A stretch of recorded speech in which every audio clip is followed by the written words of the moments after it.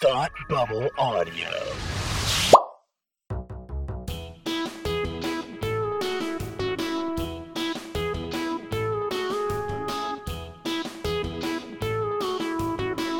Hi, I'm Kirsty. And I'm Kelsey. And it's time to hate watch with us.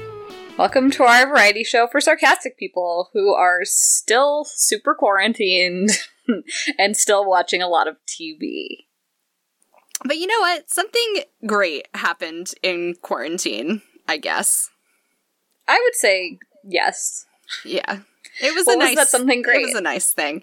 It was. We had the opportunity to watch the series finale of Schitt's Creek. We sure did. Yes.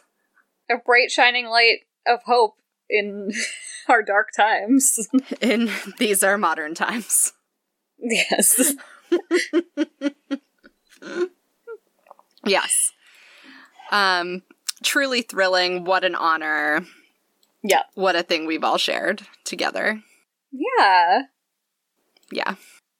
We have some thoughts. We're here to talk about the final season. I think in general. Because last time we spoke, it was at the end of season 5? Yes, I think that's true. Yeah. So, it's time for a check-in, I would say.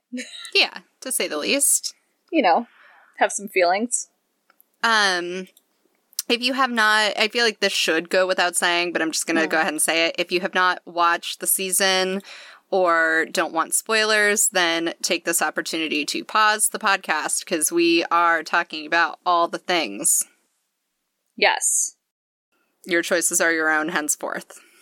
It's like one of those weird shows where there's a huge population that's going to see this in like 3 months. Yep. Which is different, but I was happy to see it first because that's more fun. As a pro cable that's person like who over you are here. as a person. Yeah. Yeah.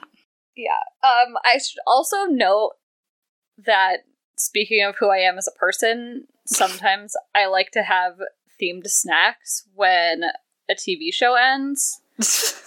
Like, when Parks and Rec ended, I had waffles. I feel like there's been some other ones, but for Schitt's Creek, we had cinnamon rolls. Even in the midst of a pandemic, we found a way. You still found a way. Yeah. I love that. I just feel like it makes it a little better. I wish I had cinnamon rolls. They were not bad. I mean, they were definitely from a can, like a little roll, but you know what? But you know, not the worst. Beggars can't be choosers. There was like one left at the grocery store, and I was like, these are mine!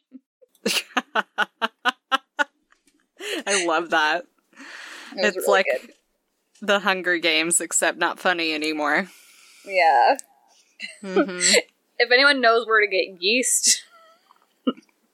Oh, I do, but it won't help you. Oh, okay. Because it's like here, your fridge? not... Yeah. Well, yeah.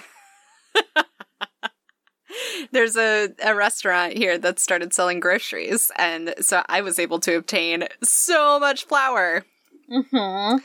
I bought a lot of bulk goods from this restaurant today. It was really good news because my milkman didn't deliver last week, so... Ooh, yikes. Yikes! Everything's a disaster. Yep. But you know where the supply chains aren't collapsing? And that's in Schitt's Creek. It's really smooth. I was literally like thinking about how I was going to tell you about what places near me are delivering, and I had totally forgotten we were recording right now. I was like, no, we're here for a reason. God damn it. In fairness, we didn't take our usual banter time. We did it. There's a lot of catching up we missed out on the opportunity. In fairness, we really haven't talked to many people in months. Oh my god. Oh no. All the time. Okay. Okay. We're all in this one together. Yeah. Much like the citizens of Schitt's Creek. Schitt's Creek. So I think, I guess I can start by briefly talking about, like, the narrative arcs of this season. Yeah. And then we can chat a little bit about, like, I want to talk about some character bits and some highs and lows for the season. And whatever the fuck else we want to talk about. Great. That sounds dandy. Great. I took a lot of notes, so that's why I'm leading this charge. Yes. Listeners. That's the right thing to do. So, season 5 left off with David and Patrick getting engaged, and their wedding is, like, the main arc for this season, which I think is right. It starts with them, like, going venue shopping, and then, choosing, like, a maid of honor, and doing their food tasting, and then culminates in their wedding. And I think, like, they spaced those out well over the course of the season. It was like every other episode was a wedding-ish episode. Yeah, just kind of sprinkle it in there. Yeah, and we will get into that in more detail, but that was sort of like their big arc, and I think part of that was also David sort of taking a turn from it being, like, his day to being a, like, joint venture. Yes. Learning to be a little less selfish. Yeah. As has been known to happen to the characters of this show. Correct. On the Moira front, she opens the season having a breakdown because her movie had been canceled, and she quickly finds out that the movie is back on, so then we have a big flurry of Crows Have Eyes related story, which is some really good shit. It is good shit. She does a social media takeover on the Interflix accounts, which is that was one of the best episodes. That was so fucking good. Very good. She ends up having, you know, some renewed fame out of this movie, and that leads to new opportunities with Sunrise Bay having a reboot, and she has a good lesson in sort of, like, learning her worth after all this time. Mm-hmm. And that's pretty much her story arc, is going out on a high. Alexis, we open up with she's going to the Galapagos to live with Ted, and then there's a few hurdles in that plan. They have sort of a, like, remote relationship for a while. They're really into social distancing before it was cool. Oh no. Yeah. And then they decide to break up on really good terms, but for each of their careers. And that leads to Alexis sort of having a little mini crisis about, like, what she's doing with her life and if she's making the right choices. And then she sort of gets a lot of confidence in her work with promoting the Crows movie. And she decides to move to New York at the end of it and to sort of go out on her own and support herself and not, like, rely on other people to carry her. And then Johnny, he decides he's going to buy another motel, and there's all this stuff with, like, him and Stevie deciding she wants to explore other career options, and then deciding, never mind, I want to be part of the hotel, and then Roland and Jocelyn get involved as business partners, and they buy the second motel, and they decide they could make a lot more money if they can buy, like, a bazillion motels and have a franchise. So then they go through, like, this whole story of securing funding, and sort of getting Johnny, I think, back to, like, where his, like, comfort zone is, but, like, where he was, like, on track to success, similar to his former business. And who am I missing? Is that, like, everyone? I think that's pretty much everyone. Those are like our core roses. Yeah. That's what we care about. Yeah, the tertiary folks all had, Yeah. you know, their own stuff, but, like, yeah. Yeah. Yeah. So where should we go from here? I want to register a gripe. So, this might be an unpopular opinion, but I don't know that I love the way they ended Alexis's arc. Tell me more. I feel like everybody else got to end in, if not a very different place, then they started at least like an elevated place. You know, like Moira and Johnny kind of came full circle and were sort of back on track, but were like happier people for it. Yeah. And the same is technically true of Alexis, but I don't love that they're sending her back to New York City by herself to go live an independent life when so much of this season, but the show in general, is about her, like, having friends for the first time in her life. Mm-hmm. Mm-hmm. Now they're just gonna, like, rip her away from all of that. And I suppose in theory, it's supposed to be predicated on the idea that she's now, like, capable of building healthy relationships with people. Except that the one thing that has always been a recurring theme for her, including, like, 2 episodes before the finale, is that she, like, regresses when left to her own devices. So there's all of this stuff about how Ted has made her a better, more stable person. But then the second they break up, she's giving in to all of her worst impulses and is essentially back at, like, square one temporarily. And so I just feel like it does her a disservice to have everybody else sort of paired up and living their best lives and to send her off into the unknown in New York by herself when that's always been her pattern. Mm. I kind of wanted her coupled. And I never want that. Wow. I'm glad that her and Ted broke up. I thought that was a really good scene and it was okay for them. Yeah. I wasn't, like, that upset about it. No, I wasn't, like, mad. I thought they did it well. Yeah.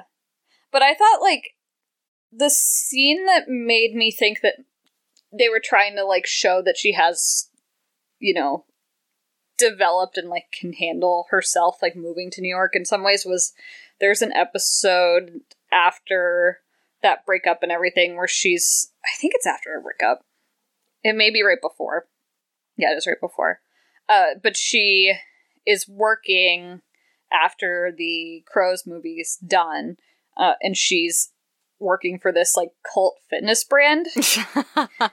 And she's, like, being Alexis in every way, and, like, she gets all these people to go from the town and, like, go to the class, and she's like, oh, it's so great.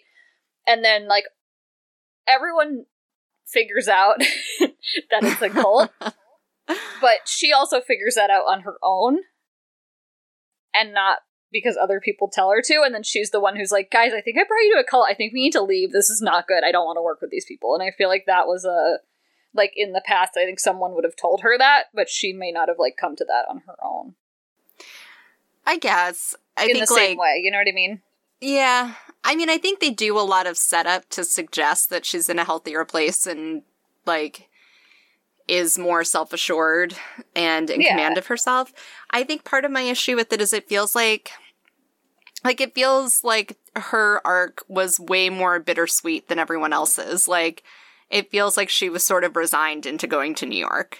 You know, because, like, David abandons her and her parents abandon her and she's kind of like, well, I don't really know what else to do, so I guess I'm just gonna go. And it doesn't... they give her the opportunity to move to LA. Yeah. It just felt like she, like, it was all bittersweet in the sense that, like, the family was being separated, but it felt like there were more sort of positive or, like, redeeming aspects to that to balance out the scales for Johnny and Moira and David and Patrick, and that Alexis was just kind of like, well... I didn't feel as strongly as you, I don't think. I see what you're saying. Yeah. But I think I was more satisfied with her, like, being on her own for once. And, like, being capable and sort of getting that vindication. Except I feel like she's always been capable and cunning and has had, like, the survival instinct on her own, and so much of her life has been lived independently. It's just the difference of whether or not she's, like, being kidnapped by sultans or, you know, being a productive member of society. So I don't feel like it was as big of a change for her as it could have been, because I feel like she's the character who, like, gained the most. I do think that as well. I think what I'm saying is I am more invested in Alexis than, like, maybe the show is. You know what I'm invested in about Alexis? Above all else, her hair. Her hair is a mythical creature. Her hair is, like, almost as mythical as Kerry Russell's hair in The Americans, which is my perfect hair. Yeah, they were doing some really good curly stuff this season. Yeah. On the day of the finale, I wore my hair in, like, a braid on top and then a ponytail, and I decided I really like that, so maybe that's going to be a new look for me. Fun! For everyone that I see while I'm in quarantine. Yeah. For all of those closet shelves you get to paint. Yeah. I fucking love closets, guys. Kelsey's having a lot of fun painting closets. Ugh. I've painted closet doors, I've painted closets, closet shelves. It's just great. It's awesome. It's been a big quarantine for closets. Yeah. So, fair point about Alexis. Yeah. That was the thing I had the most feelings about, is I just don't feel like she got what everyone else got.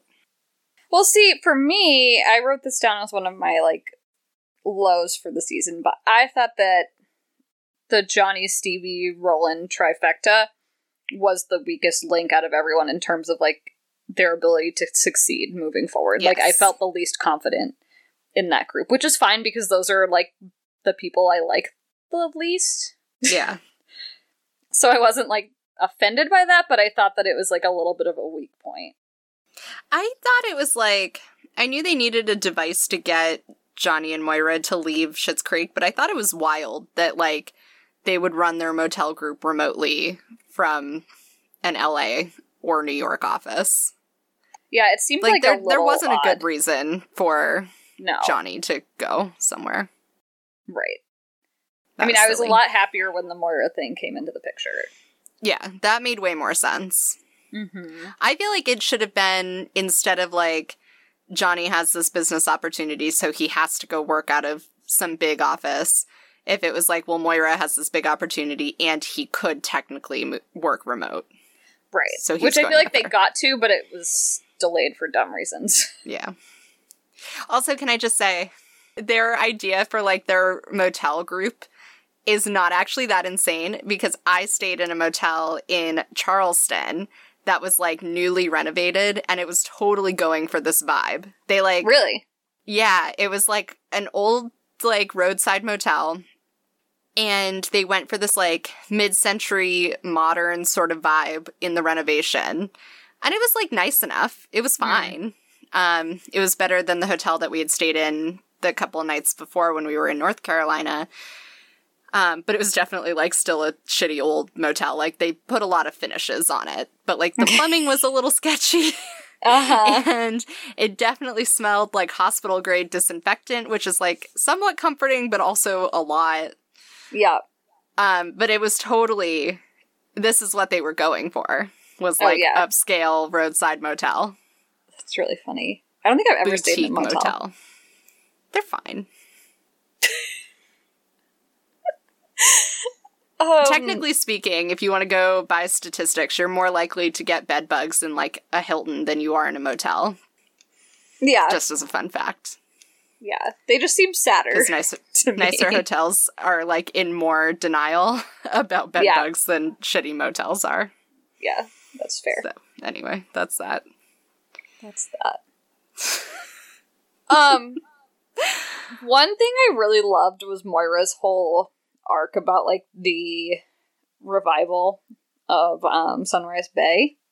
That was so gratifying. It was so cute. I had emotions. Like, So Moira gets offered her role, basically, on this reboot of Sunrise Bay. And her old castmate and, like, producer come to Schitt's Creek and, like, try and win her over. And she's, like, excited about it.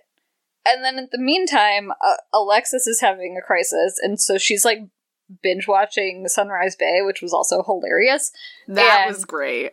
Yeah, and she's like, Mom, I think, like, as the moderator of the Sunrise Bay community, she's like, I've read these things, and I think that your coworker, like, basically wrote you out of the show, like, negotiated you out. Yep. And Moira, like, had either been in denial about it or had no idea, or a little bit of both. And so she's like, no.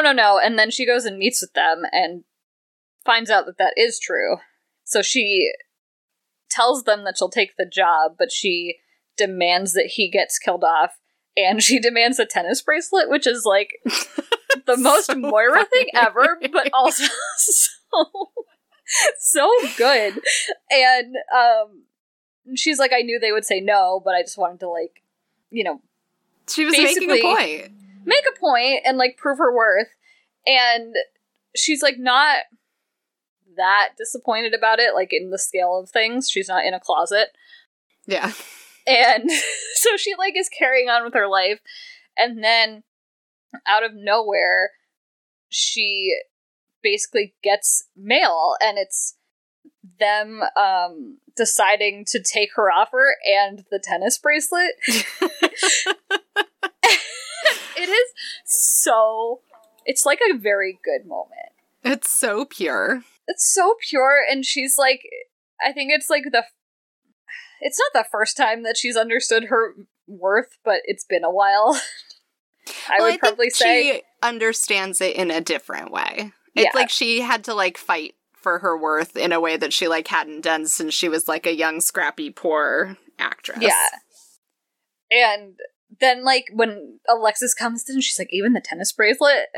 Like, yes. It's just, like, it's very good. Because, like, who hasn't wanted to do that in a work scenario? And, like, whatever your tennis bracelet is, like, you're like... What would be your tennis bracelet? I don't know. I'm not in a place to get there right now. A contract? Yeah. Some reliable employment. Mine is potentially almost as sad as that. And that would be a workspace with a door. Yeah, like, I demand to get paid my worth and I want a fucking office. I want an office where I can shut the door and work by myself, for the love of God. I know. Isn't that, like, the dream? I think mine is, like, working remote, also. Oh, yeah, that's fair. It's a big one. Not right now, but, like... Actually, maybe my tennis bracelet would be a coffee machine. You know, I had an espresso at work one time, not at my current job, but in a previous place, and it was sent to us by our agency just for our team, and, like, we put it in our office, and the facilities people made us put it in the kitchenette because it was a fire hazard. Oh my God. And it was so rude. That's obnoxious. I don't think we ever used it after we had to move it, because it was like, no, the principal. Too far away. That was our tennis bracelet cut. That's really funny. Okay. What else should we talk about? Should we talk about some more highs, some more lows, some more character things? What do we feel like? You know, the high we should touch on early before this starts to go, like, long. Yeah. Is, all of the happy endings. Can you tell the people about the happy endings? So, the finale is called Happy Ending, which is lovely. You're like, great, the wedding is here. There's gonna be a happy ending to the whole fucking show. Great, good job, writers. Yeah. So it's the day of the wedding. Shit's going down. So Patrick surprises David with a massage, which he had planned months in advance because he figured David would be stressed. Yeah. So Patrick leaves the apartment to go deal with all the crises, and the masseuse comes to the apartment, and David is getting his massage, and then the masseuse asks him to roll over, and we get a cut of Dan Levy's face looking very surprised. Yeah. And then we jump in time to Patrick and Stevie coming back to the apartment and delivering some bad news, which is that the wedding is now going to be held at the town hall. Yeah. And David is just, like, serene. Like, it is, he is not thrilled, but it is just rolling off of him. He's like, where are we going to get married? A parking garage? So he's, like, sprawled out in bed with his, like, coffee mug. Yeah. And he just casually drops, like, I've never had a happy ending massage before. Did you have to pay extra for that?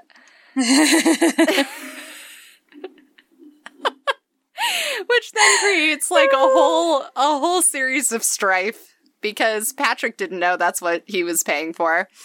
Yeah. And then the rest of the episode happens, and we get to the wedding, and they are delivering their vows. And David says to Patrick, "You are my happy ending." And I didn't see that coming. I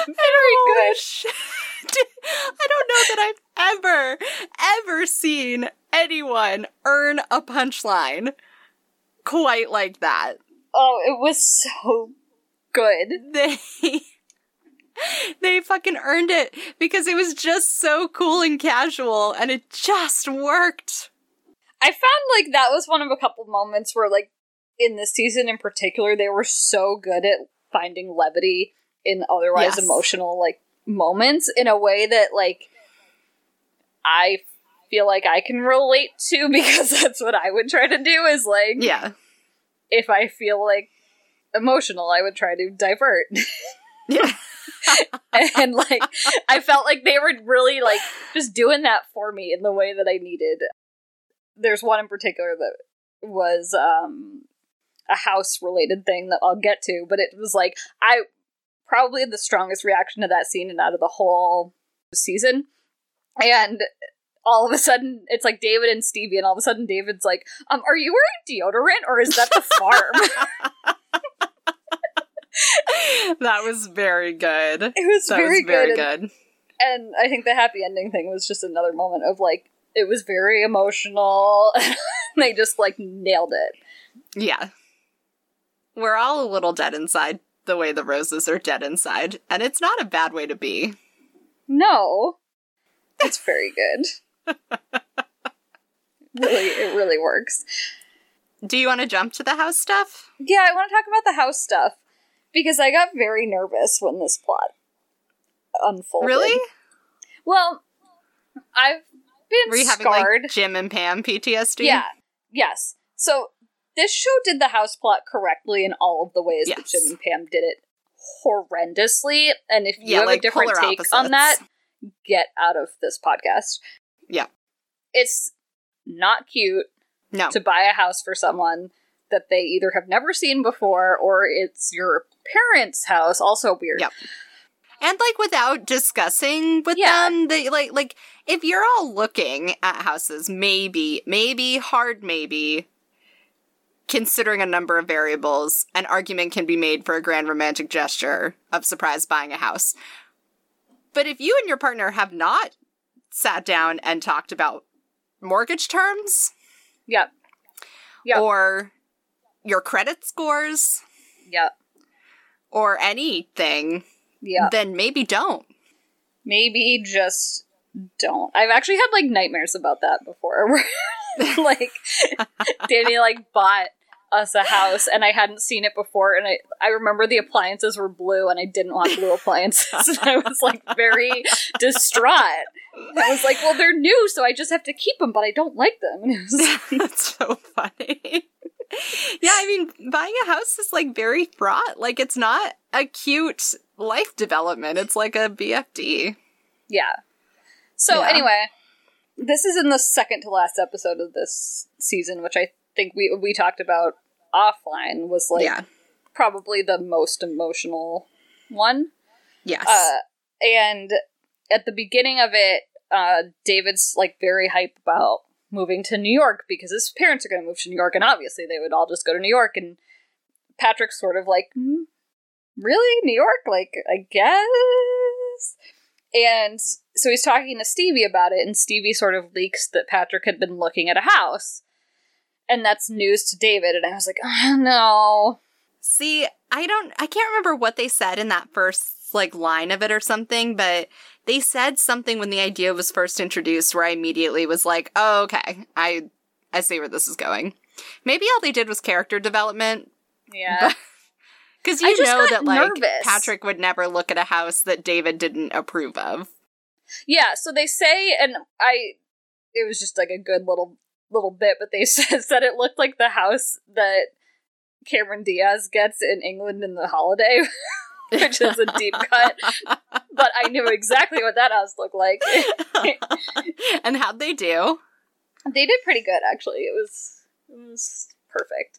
And so he's like, oh, well, we've driven by that house a couple times and I've said I liked it, but he's like very thrown off about this like house thing. And he asks Patrick about it, and Patrick is like, it's not on the market, but I told them if they ever wanted to sell that I'd be interested. Yeah, it just like went and knocked on their door. Yeah. And so then there's a scene where David and Stevie are like sitting on her car in the driveway of this house, a little creepily, like I would call the cops. And they're like looking at the house, and it's a very emotional scene, but David is like so beside himself that someone would go to the lengths to do that just because he said he liked that house. Mm-hmm. And that's like, that alone is the gesture for him. Yeah.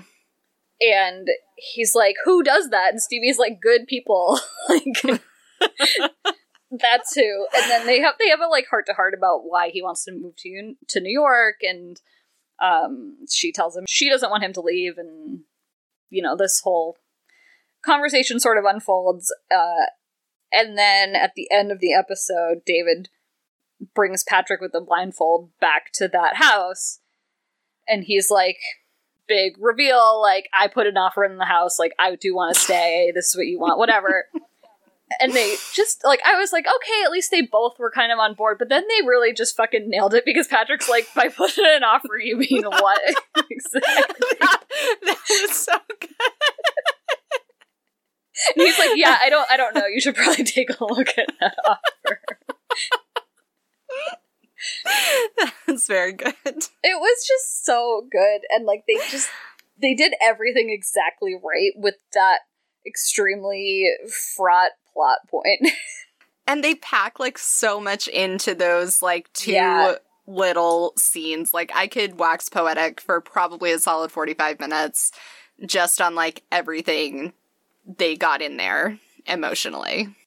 I mean, we know this about us. We don't love Stevie as a character, but that scene was very, very good. No, yeah, that was super well done. And it, like, I was gonna say this too, it bums me out a little bit that I don't appreciate Stevie as a character more, because mostly if I take myself out of that moment, I don't feel like she is the person that would have grounded David there. Mm. Like, I think, like, Alexis and Twyla have a better friendship than Stevie and David do. Not because the show didn't try, but just because I don't think Stevie was what they were going for in the end. Yeah. That's maybe a personal issue. Can we address Stevie as a low? Yeah. So, one thing in particular, like, I don't enjoy Stevie. Stevie's fine. But the plot point that was just like, why are we doing this the most, probably for me, was her career crisis. I hated that. I did not like it at all. I didn't need any part of it. There was no part of it that did any good for me. Her whole vibe is like, well, I'm stuck in this job, so I guess this is what I do. Followed by, like, 2 seasons of being like, I don't know if I want to do this or not, but I don't really want to try very hard to look into other things. Followed by, like, 3 episodes of her trying to be a flight attendant for no reason. No reason. Followed by her being like, I guess it's easier to just do motel things. Yeah. I'll have the job I had before. And, like, she had a good beat sort of towards the end where she comes up with the idea to do the franchise, but they didn't need to do any of this other stuff to get her there. They could have done some, like, very light, like, initiative taking. Yeah, for sure. Like, she was never the type of person who would have worked that hard to try to get out of Schitt's Creek, and so her just, like, taking this shitty job and having to live with it for, like, 3 episodes and then bailing out hard was, like, pathetic looking. Yeah. She would have been far better off. Like, they already kind of started to put her on this trajectory when her aunt or whoever died and left her the motel. All they needed to do was keep working on that and have her just, like, steadily grow more professional. Like, if they wanted her to get out of Schitt's Creek and see a bigger world, like, they should have sent her to, like, a motel conference. Which they do. Something. Yeah. She literally, that's where she meets that guy, remember? No, but I'll take your word for it. It's like season 3 or 2 or 3. Okay. Could have sent her again, and now she would have had a better ideas. Yeah. I don't know. Like, they could have built her as someone who's sort of forged her own path and, like, found her own way into professionalism and a career by accident without doing all this silly, frivolous stuff. I don't like any of the Larry Ayres stuff. Besides the name. The name is great. I could have done without everything else. Yeah, it felt like filler to me. It felt like this whole season had, like, some light pacing issues where, like, they had certain things they wanted to hit on and everything else was like, I don't know what to do here. Let's just throw something. Yeah. I do feel like, as much as I just like watching the show, so I'm okay with it, I feel like it could have been, like, half the number of episodes. I agree. And it would have been fine. Yeah. Can I share a couple of little character things that I loved that have not a lot to say about them? Besides that I enjoyed them. Yes. Alright, I'm just gonna power right through these. David being a breadzilla. Hilarious. Yes. My favorite recurring bit of that is him saying it's my day, and then Patrick's always like, our day. Patrick's, like, just game for David being who he is, and I think that's so funny. Yeah, I constantly am, like, amazed at Patrick, and, like, I had a couple moments where I felt like I should be kind of mad at the show, like, the whole thing about New York, like, I felt like Patrick took it too in stride. Yeah. You know, he was upset, but I don't know. There are times where that tension is, like, a little bit too much in David's favor. Yeah. But at the same time, it is all because Patrick is just so cool with who David is as a person. Yes. And so he does just kind of take it all in stride because for whatever reason that we never needed to explore, he just loves him. Mm-hmm. And that's kind of great. It is kind of great. Like, we all have our own little things with our chosen partners. Yeah. That we're just like, yeah, that's just who they are as a person. That's just who they are. Like, don't ask me any questions. I don't have a good answer for myself or for them. Right. But, like, here we are, and it's great. Yeah.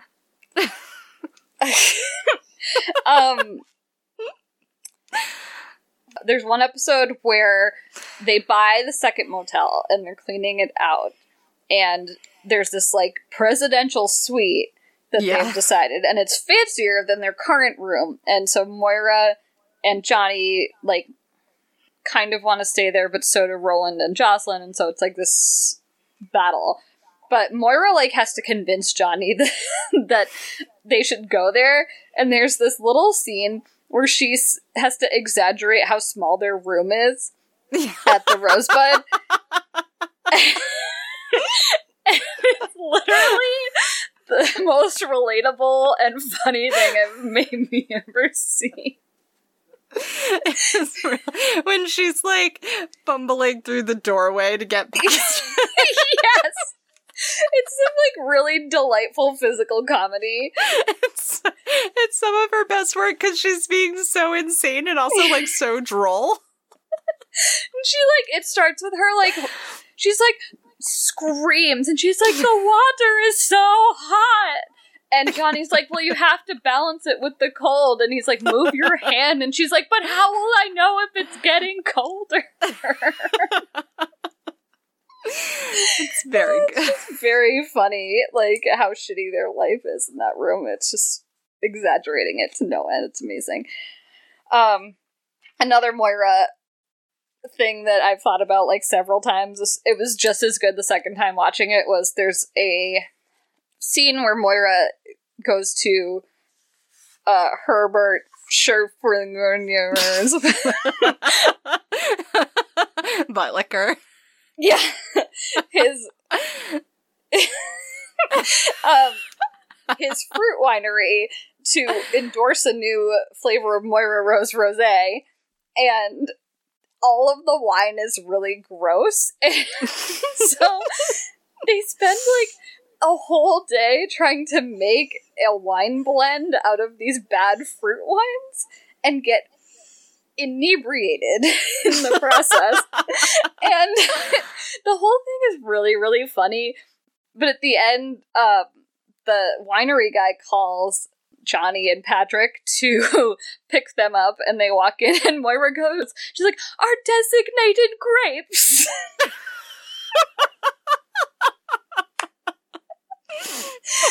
I just fucking love that to no end.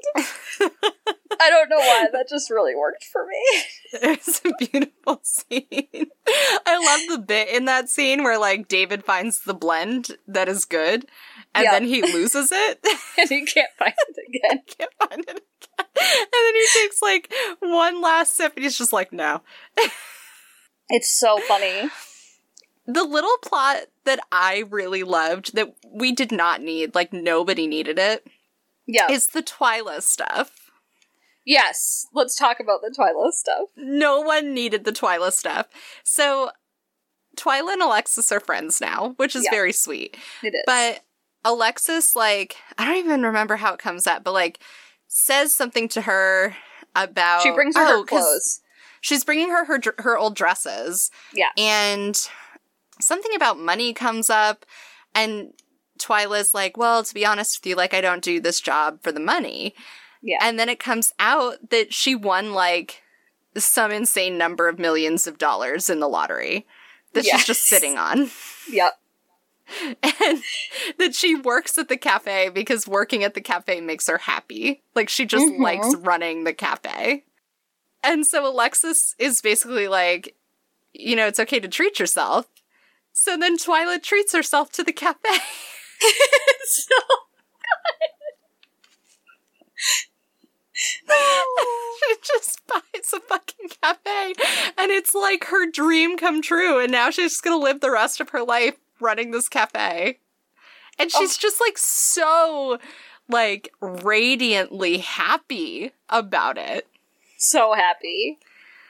And she tries to give Alexis money. Yeah. Like, startup money to move to New York. And it's a very good scene where Alexis is like, I'm not going to take your money. I'm fine. And she's like, but you should use your money to come and visit me. And it was very cute. That was so sweet. I had a lot of feelings about that. I had the most feelings when they were like, when Alexis was like, nice dress, and Twyla was like, my friend gave it to me. I know, I almost cried. I literally almost cried.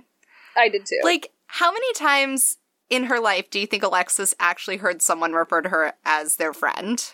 Not enough. Like, it's so beautiful. Female friendship is, like, the best thing on this earth. It's so good. So good. It made me so happy. Yeah. Do you want to know another thing that made me happy that has, like, no consequence, but was delightful? The Sunrise Bay actor comes to town, as I was saying earlier, and he's a whole person. But my favorite thing maybe line ever, but he's talking about, like, how he's been, and he goes, I gave up the drink. I'm a wine and scotch man now. I loved that. And I was like, it's Yep. me. It's like a Twitter Truly. bio waiting to happen. It's so good. A whole mood. It's a whole mood. On a, like, less fun note, but a scene that I thought was really effective that they didn't do enough of, I don't think, like, this whole show. There's a episode where they do food tastings for the wedding. And David's picked out this, like, ridiculous caterer who's expensive because Johnny's paying for it. And he has no sense of, like, their financial situation, I feel like, at this point. And there's a really good, like, character beat with Johnny not being able to pay for the wedding food, particularly, like, with Patrick's family.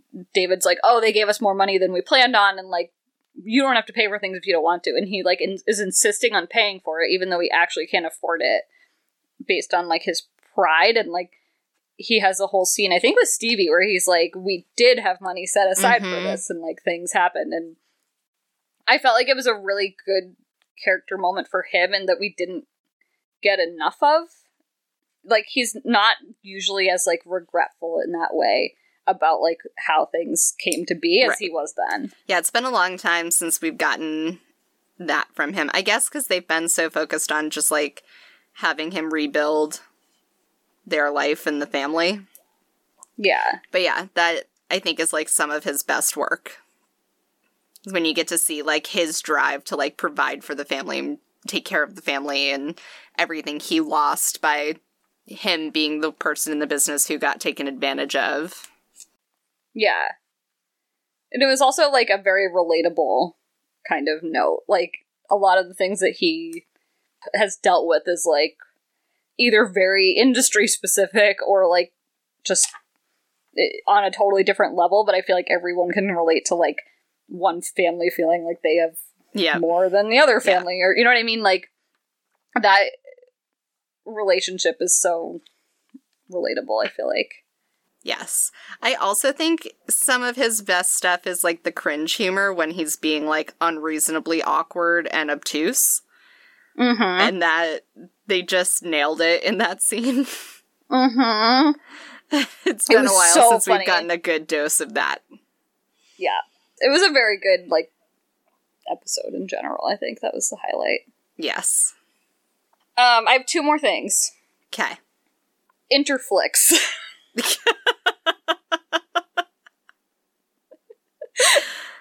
That's it. Interflix. No, specifically, the social person at Schitt's Creek made dedicated channels for Interflix, made content for Interflix. It was incredible. It was dedication. Like, that's what they were doing during the gap. Yeah. And they went for it. They didn't have to. It's not the first time anyone's ever done that, but, like, good on them to fucking just do it. Good on them. Good on them. It's sort of like doing really good costume work. Like, the audience may not see the effort and whatever, but you feel somewhere in the art the level of detail. Yeah. That was a really nice segue, Kirsty. Oh, thank you. My final thing I want to highlight is the thing that made me, like, literally gasp out loud in the finale episode, which was Moira's costume as the Pope. The Pope. That was a fucking chef's kiss of an outfit. Holy shit. You know, the thing I couldn't get over was the band of hair around the rim of the Pope hat. I've, like, stared at that in photos. I have so many questions about that particular choice. Because that, so like, speaking good. of things nobody asked for, like, that is such a specific detail, and, like, I know. wow, someone shot their shot with that idea. I love it so deeply. It was so funny. It was so good. That's all, like, 6 pages of notes I have on Schitt's Creek. So the last thing I wanted to say that is, Yes. I think it might really rock the boat, but I also think you're not going to be surprised to hear this. Okay. I don't like any TV weddings ever, and this one was no exception. I'm sorry. I am not shocked, and I didn't love it. Because TV weddings are a terrible trope, and we should just avoid them all at all costs. Disagree. I think they could have done the same line delivery, like gotten in the same things without doing the wedding ceremony. So I think you could have had like the moments before David and Alexis walked down the aisle. And then I think you could have like cut the ceremony, put in whatever bits you need to get Moira as the Pope, do a montage or some shit so that she still gets to talk, but skip the part where Patrick and what's-his-face, David, have to, like, pretend to stumble through some vows. Especially because there was singing. Like, come on. We all know I hate singing. Singing is not necessarily approved on this podcast. I probably have some room for negotiation that Kelsey does not have, but yeah. Listen, I like Mamma Mia as much as the next guy, but singing on television right now is triggering. Kelsey's having a moment. Outlander's ruining my life. We'll get to that on another episode. Yeah. But it's been a tough season. I've just had it with the singing.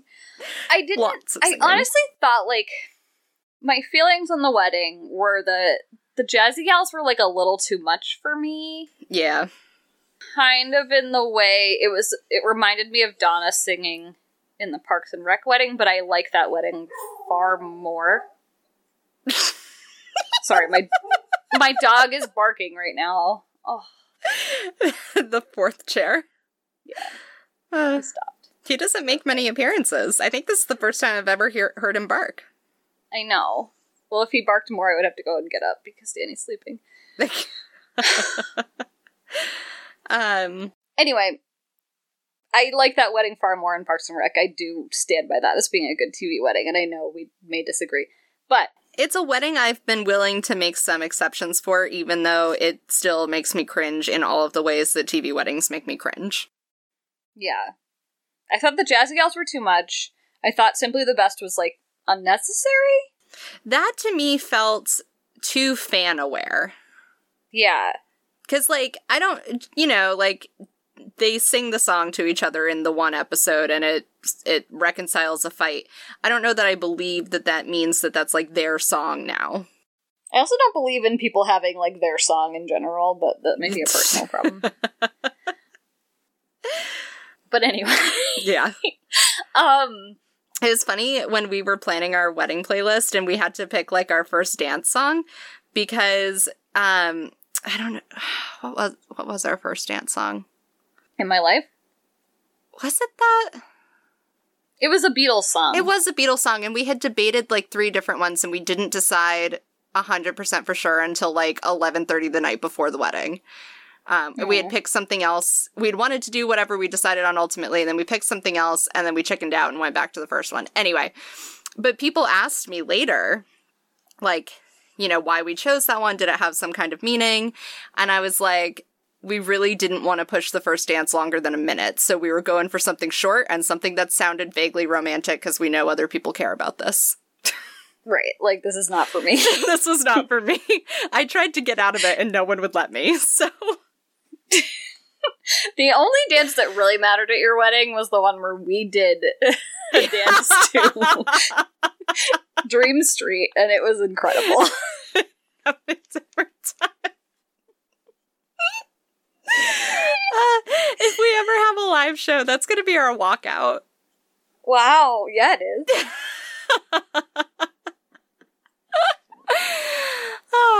Anyway. I think what I decided watching this wedding, because I was like, I sort of figured, because I trust Schitt's Creek inherently, that I would be okay with whatever wedding they showed me, and then I wasn't that much. Which I don't think is Schitt's Creek's fault. I think it's TV Wedding's fault. But what I realized in watching it is that, so I've only been to 3.5 weddings, really. 4 ceremonies and 3.5 receptions. And one of them was my own. And 2 of them were people who I was meeting for the first time at their wedding. Right. So not a great track record. But my feeling is that weddings are emotional in the moment, in this very capsulated form of space and time, because of the context of those 2 people and the thing that you are doing in real time. And television tries to drill into that, but you're not in that place and time. These are still fictional characters, so I find myself being hyper aware that they had to stage all of this to try to draw out an emotion, whereas watching 2 real-life people who have a history and a dynamic doing this thing in real time feels different to me. I mean, the thing about, the Parks and Rec wedding that makes me emotional is not Ben and Leslie getting married. It's all of the Parks people putting together this ceremony for them. Yeah. Because that's, way more triggering for me. Right. In terms of, having feelings, because, yeah. For reasons. I think there's something about, the spontaneity that's missing in television. Yeah. I did feel like it was noteworthy to me. I thought that Noah Reid did a really good job. He has this, nervous, wavering voice at the beginning of his vows that I have heard at, every wedding I've been to, and you don't see that on TV very often. Yeah, that's true. And I thought that was very good, but I didn't need the singing. And I know people love the singing, and that was, it was a whole thing, but... I see what they were going for the singing, but because of the issues I already have with TV weddings as an institution, y'all, we did a whole episode about this, way, way back. So scroll back through our feed to get the full story of all of the reasons why I hate TV weddings. Yeah. But because that's, a pre-existing issue for me in television, I just, it was there's a simile that goes with when something is too much. It's the final straw? No. You get what I'm going for here. I get what you're saying. I lost all of the figures of speech in one go there. Just didn't work for you. No, it didn't do it for me. It's fine. It's fine. I'm happy that other people had feelings. I had a million more feelings about their house and about Alexis having friends than I did about their wedding, and I'm okay with that. I said this to you offline, too, but I think, they did it exactly right in the sense that the second to last episode had, all of the real emotional content, and the last episode was left to just tidy it up. Yeah. That's right to me. I do think that they nailed it. They nailed it. They really did. I'm not dissatisfied. No. I said this to you, too, but they did a thing in narrative where you have a full and complete story arc that has nice? A beginning, middle, and end, and there's conflict and a resolution. I mean, they have the very unique position where they could go out on a high. Yeah. Choose their own ending, go out on the peak of their popularity, and I think that's super rare, and they were able to do a good job knowing that. Most shows end because either the creative talent peters out or the fans peter out, or right. Interest dies, and that's not the case here, and I think that's beneficial for them. Yeah. To me, it feels on par with my feelings about how Parks and Rec managed to end. Those 2 shows stand out to me as, good examples of how to end a beloved franchise. Yeah. I mean, I have qualms with Parks, but that's fine. See, I just accepted the final season as a victory lap and stopped asking questions. Yeah, that's what it is. Yeah. I just think they didn't need it. Yeah. I did make the mistake. I should tell that story to the listeners out there. I made a huge mistake and accidentally got trapped watching the Unity concert episode of Parks immediately before watching... I still don't understand why you did that to yourself. That was pretty wild. So I didn't know. We've been rewatching Parks and I just didn't know that was the next episode. And I was like, oh my god. And it's like a hour-long episode, I think. Like, it's a double length, so I just had no idea it's a long when one. I even started into it. And then halfway through, I was like, oh my god, this is the Unity concert. I can't handle this. And then, so they simulcast this episode of Schitt's Creek on Comedy Central, which was helpful because it was in HD on there, and pop is not for me. So we turned to Comedy Central, and Dinner Party was wrapping up on Comedy Central, and I was like, a lot is happening right now. Oh my god. Oh, that's aggressive. It was just, yeah, it was a lot. Anyway. Do we feel like that's all our thoughts on Schitt's Creek? That's all of my thoughts. This show took me on a ride. It's been significantly less than a year since I started it. Didn't I just start it over the summer? I started it very recently. You started it later than I did, yeah. Yeah. It was before I got my couch. Because I was still sitting in the Adirondack chair. Oh my god. And yeah, anyway. And so in that short time, I have been on a journey with it. And I just appreciate it so much. It is a good piece of television. We should mention Dan Levy's mom's tweet. Yes, that was beautiful. It was so beautiful. I had feelings about that too. I've continued to have feelings about that for maybe days. His mom tweeted something about how, like, when he was growing up, she was worried about, like, the world he was growing up into because he was so unique and, like, so like David in many ways. It, like, boiled down to, like, she was afraid the world wouldn't accept him. Yeah. And then she was like, well, clearly he was fine, and, like, look at the world he's created that's so much better. Oh my god. Oh. It, like, killed me. I can't. I know. It's very good. It was very good. And that, like, yeah. The show has done a lot of good. It reminds me of, like, a couple nights ago, Catherine Van Arendonk was tweeting about her 2-year-old getting to watch Moana for the first time after listening to the soundtrack a bunch. And one of the tweets is of her child, like, staring at the TV screen, like, on the verge of tears. And she follows it up with a piece of dialogue between the two of them where she says to her daughter, "Music and stories give us feelings," and her daughter just says, "Yeah!" It's all of us. And that's all of us. That's a big mood. It's a big mood. Stories give us feelings. Aww. I told you I kept thinking about the series finale of Jane the Virgin and how they opened that show with, like, a 10-year-old Jane, like, having a meltdown because the TV show was ending and, like, having to be talked down and being like, okay, TV shows end sometimes and it's okay, because I had that experience growing up and I still, like, have that conversation with myself. Yeah. Whenever a show ends, I'm like, shows end and it's okay. I literally need to, like, take that clip of Jane the Virgin and just, like, keep it on file. I need it. In terms of that conversation with yourself, where does this fall, the end of Schitt's Creek, fall on the "oh no, the show is ending" scale? Was this, like, Everwood level distress? No, Everwood level, like, my mom and I wept for, like, an hour.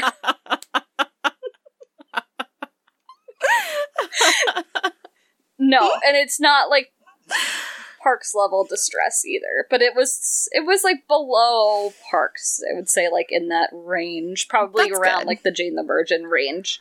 That's an okay range. I was okay. I wasn't, like, feeling betrayed that it was ending. Yeah. And I'm going to the Schitt's Creek live show whenever that gets rescheduled, so Yeah, I still buddy. have more awaiting me. Yeah. But yeah. So anyway, if you have thoughts and feelings about Schitt's Creek, please tell us about them. You can tweet us at HateWatchWithUs or send us an email to hatewatchwithus@gmail.com. You can tell us about them via a review on Apple Podcasts or wherever you are listening that accepts reviews. And you can also go to our website and see the image that we chose to put alongside this episode. I can't wait to see At what you do with this episode, hatewatchwithus.com. Hunter. It's going to be Moira as the Pope, I think. Kelsey's doing good work with our website right now. I know no one cares about podcast websites, but you need to care about HeyWatchWithUs.com because it's very good. You kind of don't, but do. fine. But do, please, for me. It brings me a lot of joy. It is pretty fun. It sparks joy. Yeah, it brings me joy too. It does. Yeah, do you want to tell them about Thought Bubble? We are members of the Thought Bubble Audio Network. They also have podcasts, and those podcasts talk about things like TV and comic books and movies and all kinds of good and fun stuff. And you can find them over at the Thought Bubble Audio Network. Whoops, you can find them at Thought Bubble FM on Twitter. Sometimes I forget I've already said the name and I can't figure out how to make the sentence turn into URLs. You can find them at Thought Bubble FM on Twitter, thoughtbubbleaudio.com, thoughtbubbleaudio@gmail.com, and you can search for them on Patreon and give them money to keep making their very good podcast shows. Mm-hmm. Yeah. Yeah. Good job. Good job, everyone. On that note, I think we're going to give up the drink and become wine and scotch people now. Thanks for listening. We'll see you next time. Bye. Bye.